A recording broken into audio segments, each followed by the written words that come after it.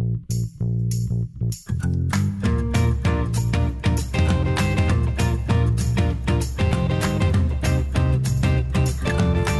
to the Mornings with Sue and Andy podcast for Wednesday, July 27th.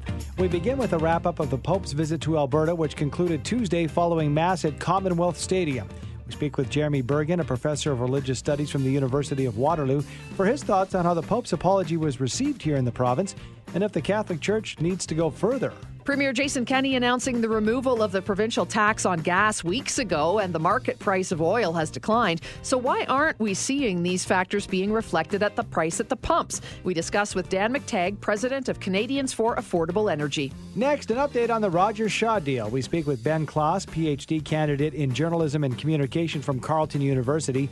Ben discusses the impact last month's Rogers outage may have on the deal and how merging the companies may not give consumers the best bang for their buck. And finally, the weather is heating up ahead of the long weekend. We get some tips on water safety for those planning a float down the river to keep cool from Carol Henke, Public Information Officer with the Calgary Fire Department.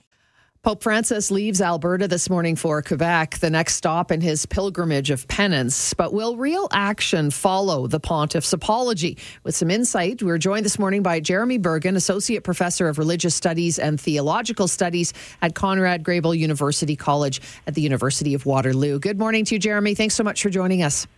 Good morning. It's very good to be here. So, Pope Francis apologized for the actions of members of the Catholic Church, but stopped short of apologizing for the Church as a whole. How did you interpret the language that was used in the Pope's apology? Well, I think that's very right. And certainly many people have noted that distinction. I think part of it has to do with some particularities in how Roman Catholics understand the Church. But I think in terms of moving forward, I do think it's actually quite important for the Church to recognize that it was not simply some individuals, but rather it was Church policy, it was church culture, Church practices. It was deeply ingrained in what the Church was doing to advance this policy of cultural assimilation and destruction through the residential schools.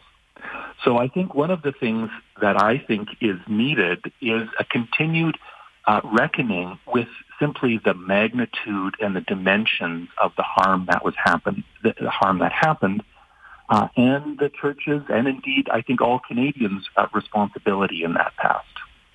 All right, let's continue this conversation with a term I've never heard before, Jeremy, which is a doctrine of discovery. Now, there are calls for the Roman Catholic Church to remove the doctrine of discovery. What exactly is it, and why should it be eliminated? Well, the doctrine of discovery was a theological and legal idea that a number of popes 500 years ago proclaimed, and they basically said that when European colonizers discover lands that are new to them, if they are inhabited by people who are not Christian, then they can basically regard them as empty, and they can claim them. The first one there gets to claim them. And so that was really the basis for the claims by Spain and France and England and other European countries as they came to North and South America. And I think what's significant here is it's really the basis for the dispossession of land. And so while the residential schools were places where there was much abuse and there was loss of culture, they were also part of this bigger picture of removing indigenous people from the land and taking the land.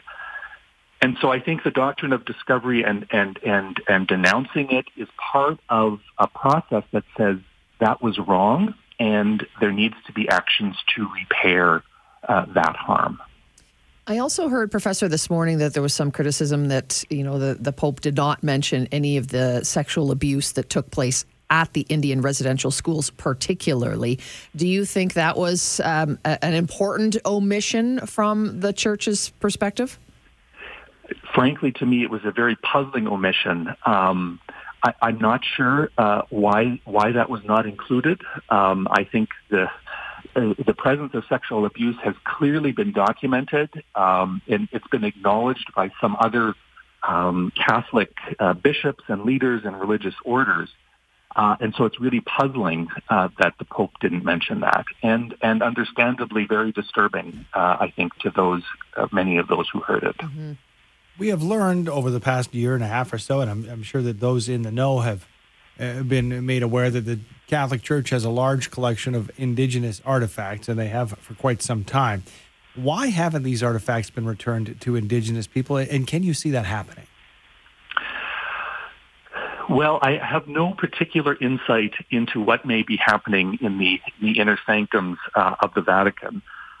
I think what's important here is for church leaders to hear from survivors and their communities that is very important. Just how damaging and destructive it is for those, in many cases, ceremonial objects to be so far away and to be in the hands of those who did this harm. I hope that one of the things that the Church is doing through this process is recognizing the importance of listening to what survivors are calling for and responding. So I don't know if it will happen, but I would certainly advise the Church, if they would listen to me at all, that is one of a number of actions that they should do. Jeremy, as a professor of religious studies, a professor of theological studies, do you feel like this pilgrimage of penance, as the Pope has dubbed it, is it more about the Church's image, or do you really believe this is a genuine step towards reconciliation?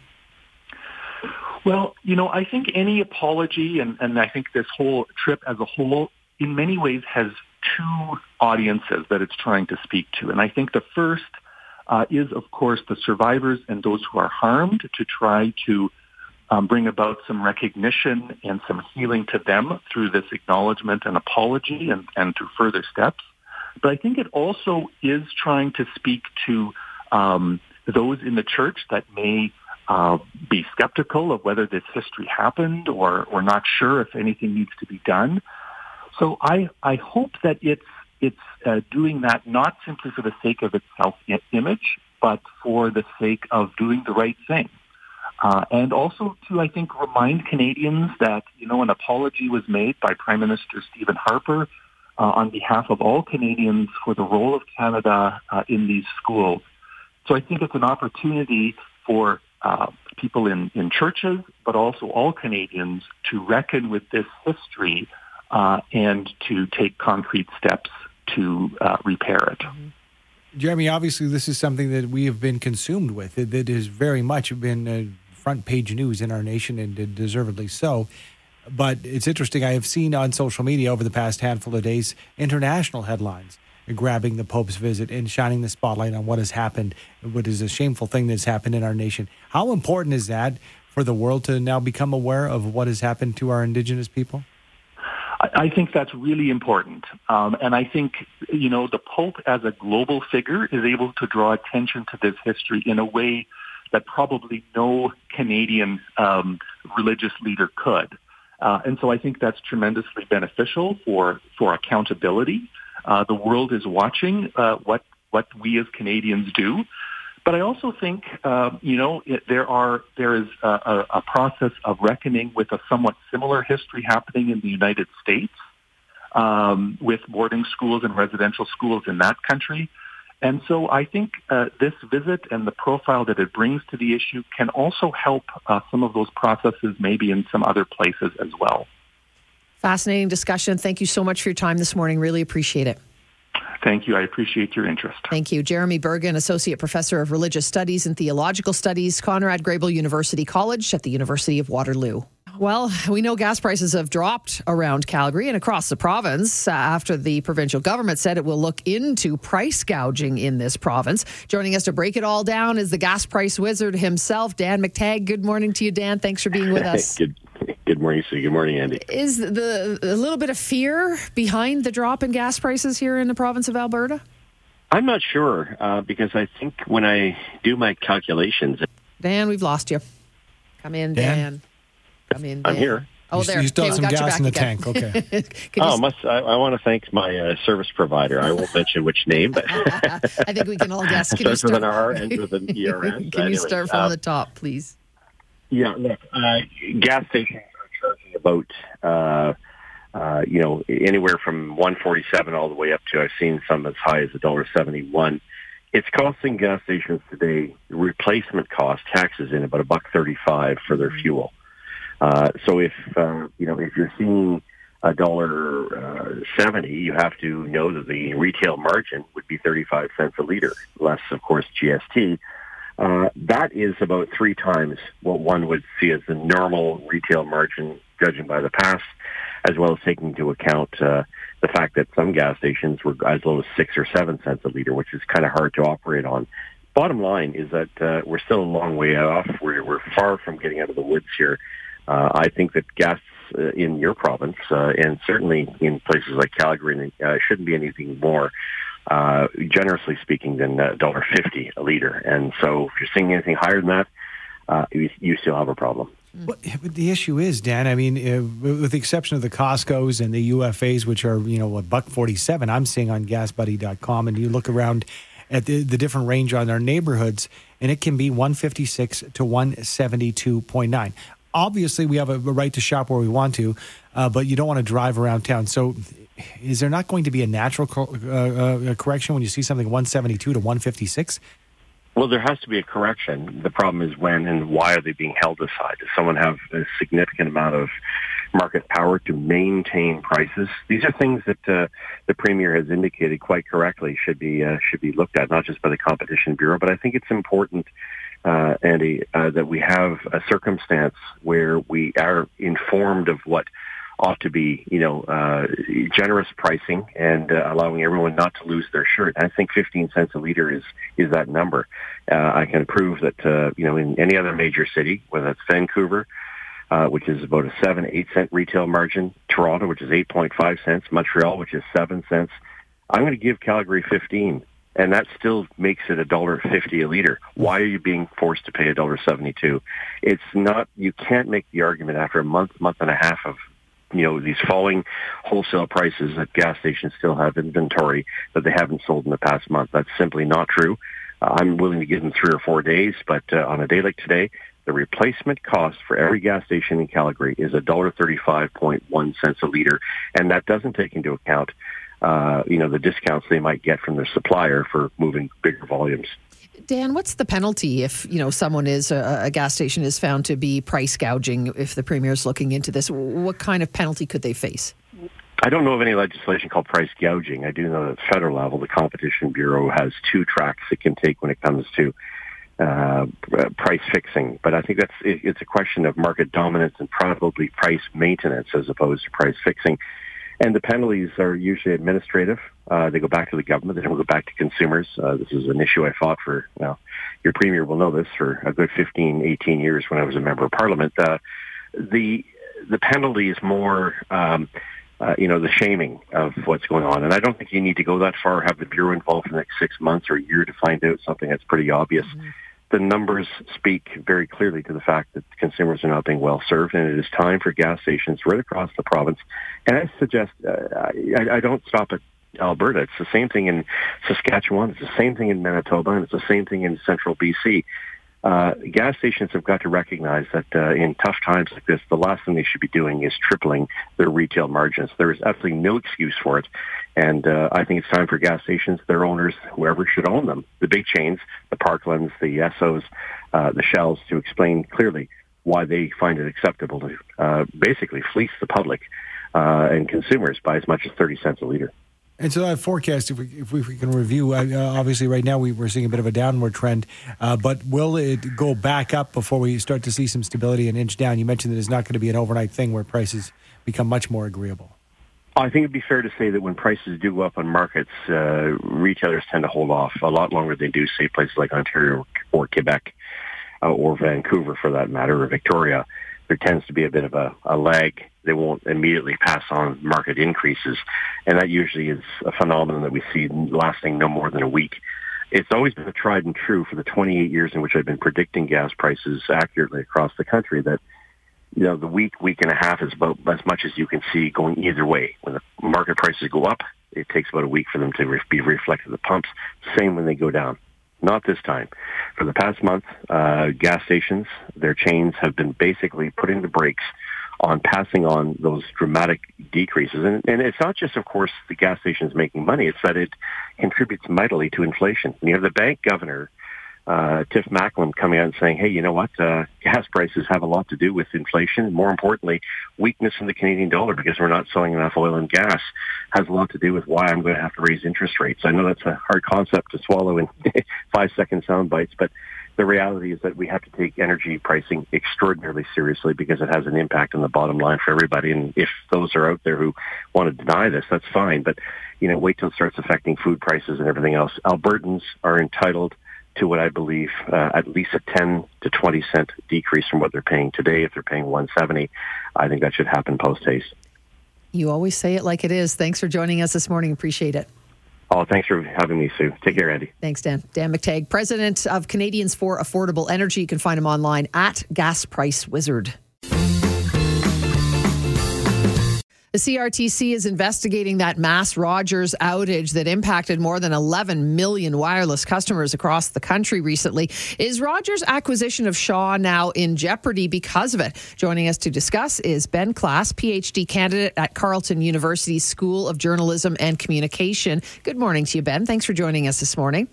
Good day, good day. Okay, let's talk about the latest into the investigation of the Rogers outage. We've been hearing little clips from the head of Rogers saying, it'll never happen again. We're finding ways to avoid it ever being able to be possible even.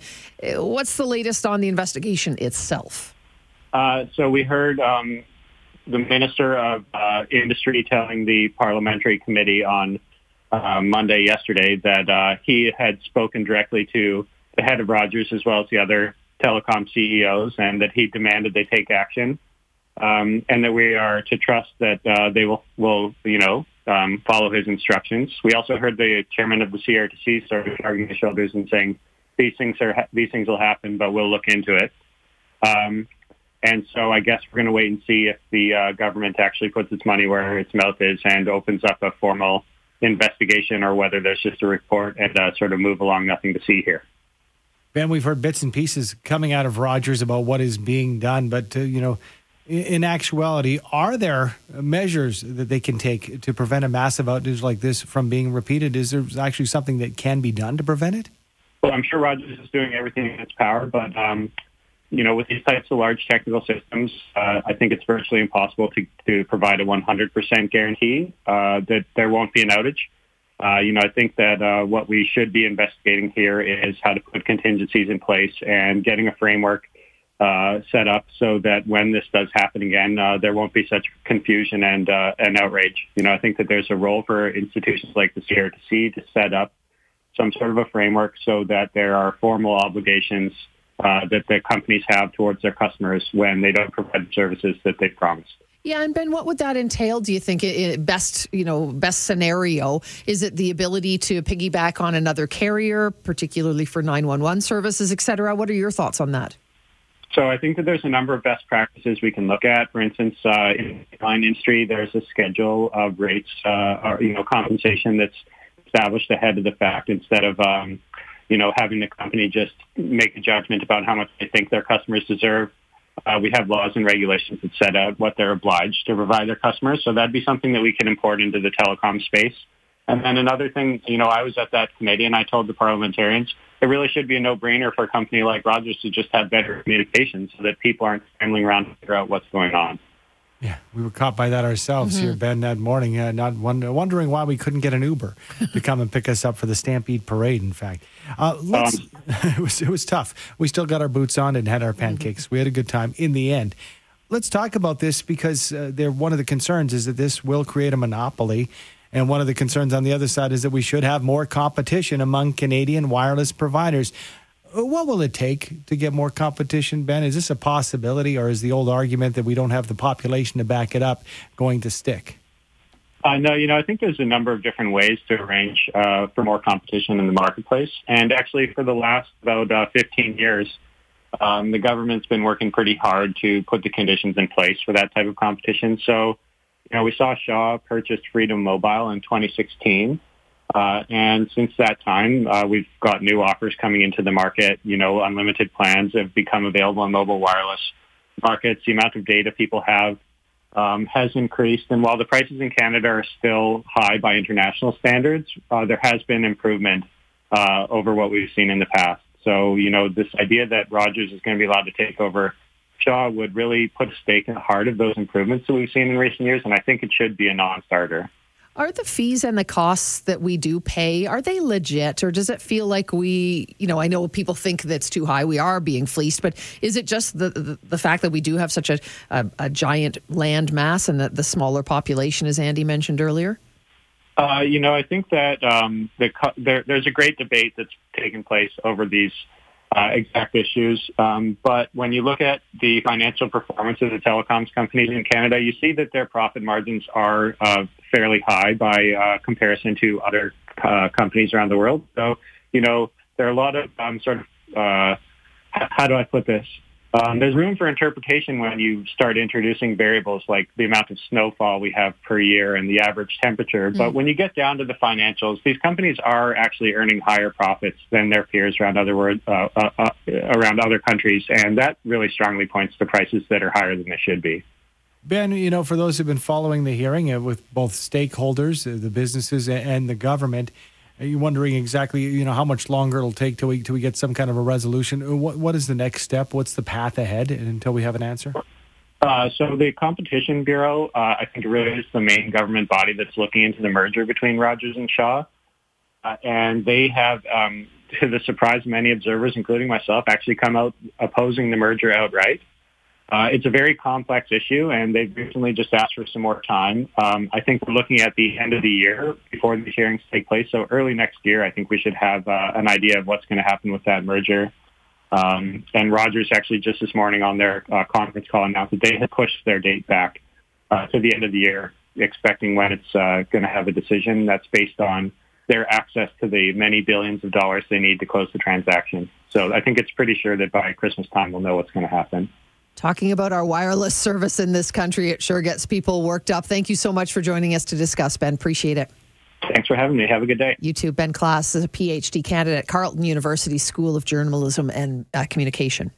I think the impact in why Canadians are interested in this is because this is one example of when we talk about the Competition Bureau, when we, very much could be, because we understand the impact of that monthly cell phone bill. We understand when you're getting a new phone, you might not have the choices. And when you speak with friends from the U.S. and other countries, that we are not getting such sweetheart deals like our friends and family are across the globe. No.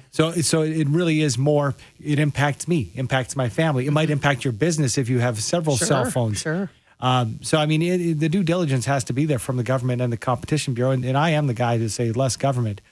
But in this case, when you see was the CEO of Rogers coming out and saying, I think we have a very competitive market and this will only increase competition.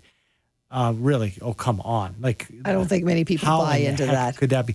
I'm not, an expert when it comes to math or economics.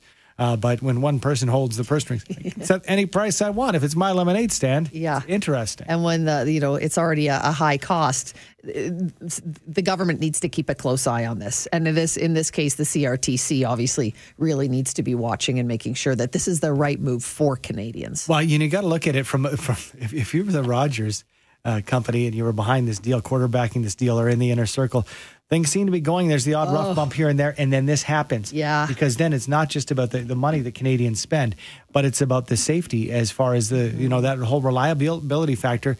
When we were essentially cut off at the knees, when you can't call 911, I think that's important as far as that safety aspect. But yeah, the timing, if you thought that was a slam dunk, the deal, maybe not so much anymore. According to the Alberta Life Saving Society, there are on average 30 fatal drownings in the province each year. So before you float down the river this weekend, be sure you take all the precautions to keep you and your family safe. With tips and insight, we are joined by Carol Henke, Public Information Officer with the Calgary Fire Department. Good morning to you, Carol.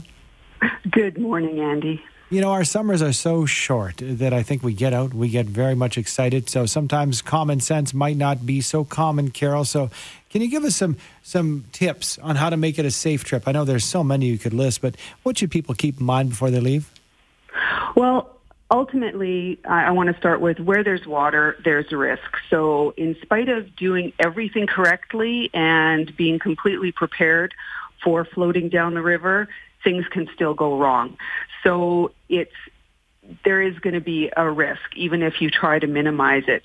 What our aquatics crews are seeing a lot of is still people not wearing life jackets. People are still tying their rafts together. And we are seeing an increase in stand-up paddleboarding on the river. And in swift water, that can be quite dangerous if you have a leash around your ankle and it's not a quick release leash. So we have seen some incidents with regards to that. Now, Carol, it's hot out and I don't want to wear my life jacket, specifically wear it, but I've got it with me. That should be fine, right? If you're on shore, yeah, that's fine. You have to be wearing it, correct? You can, when you hit something, and there are hazards in the river, and some of them might be right under the water that you don't see. If you hit something like a bridge abutment, you are going to flip. The chances of you not flipping are quite small, and you will just not be able to grab your life jacket in time. You need to be wearing it, and it needs to be done up, and it needs to be properly fitting. Another concern that our aquatics teams have brought up is that when people in a group are floating in multiple rafts, sometimes parents are putting their small children in a different raft, yes, with a life jacket, but if they get separated or their raft flips, they're on their own. So if you have children with you, keep them in your craft with you. And, can I add that the other thing we're seeing is floaties or crafts that are not indicated for a wilderness swift water setting. I mean, yes, we're in the city, but the pool floaties, the flamingos and those things, those are indicated for a pool or a lake setting, not for an area where you have sharp rocks and driftwood and stumps of wood, sticking out that can easily puncture and cause your craft to deflate. What about, this is something that I've seen campaigns on, advertising campaigns, but I'm wondering if people are getting the message. Have you seen people with beer, for example, on their rafts this year? Is this something people are still doing? Alcohol and cannabis don't mix with water. It is going to impair your ability to react and save yourself. So it is not allowed. If you get caught, there might be a fine. And it's just going to decrease your ability to handle an emergency situation that comes up unexpected. Carol, what about, if somebody is out on the river and they're doing everything they can, but they get into a bit of trouble, do they call 911? Is that what they're supposed to do immediately? Yes. And we also advise, you need to have a safety kit with you. Any craft that you're going to go on the river on, be it a stand-up paddleboard, kayak, canoe, dinghy, inner tube, you need to have a safety kit. And that means a bailing device, a paddle or an oar to help you control your craft, a sound signaling device such as, a whistle, a heaving rope or towing line that's 15 meters long, and if you're out at night, a navigation or safety light. But you should also have a cell phone with you in a waterproof container so that if you do get into trouble, we see people that are stranded on the islands along the Bow River when their craft has deflated, that you can call for help. Mm-hmm. That's something that I would not think of. Yeah, waterproof put it container. in a Ziploc. Some great tips, great and timely tips. Carol, thanks so much for your time. Oh, anytime. And, we want people to have a fun weekend, but be safe. And remember, where there's water, there's risk. Mm-hmm. Yeah, again, very, very much time. Want to enjoy it, but do it safely. Thank you. That is Carol Henke, Public Information Officer with the Calgary Fire Department. Thanks for downloading and listening to the podcast. Don't forget to subscribe, rate, and review for free at Apple Podcast, Google Play, or wherever you find your podcasts. And tune in to Mornings with Sue and Andy from 5:30 to 9 every weekday morning on 770 CHQR.